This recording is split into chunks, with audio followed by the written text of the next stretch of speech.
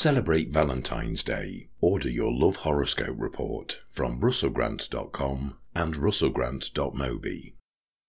Hello Sagittarius, it's Russell here with your stars for week beginning Saturday, February the 10th and the whole week ahead.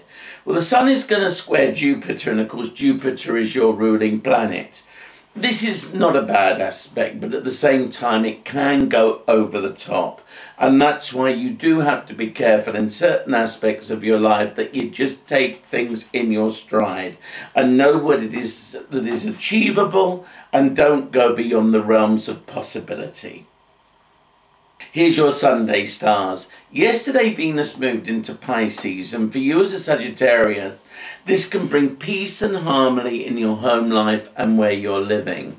Check it out in my book, You Can Change Your Life, Venus in the 4th house, because it is lovely and it brings a sense of celebration, tenderness, kindness and all kinds of overwhelming love into that everyday part of your domestic world where you need to feel at peace and at one.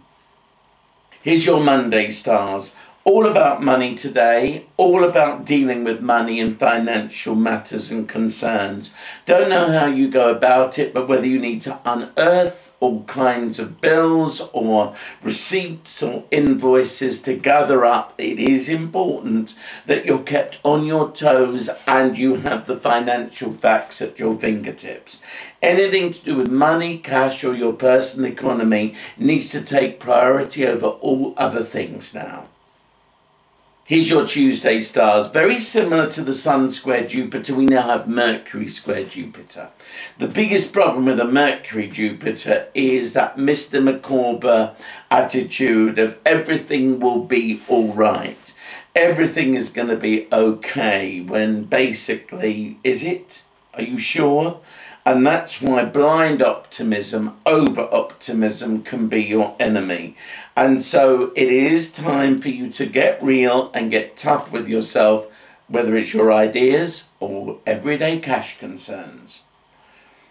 Here's your Wednesday stars. This is fun and joy because tomorrow there's a huge eclipse in the sign of Aquarius, and this is going to alter and change the everyday aspects of your life. The excitement will begin to build. Now, the important thing for you to do now is see where you can make changes to that 9-to-5 existence, because routines and ruts are going to be thrown out the window. Something's coming, something good, something exciting.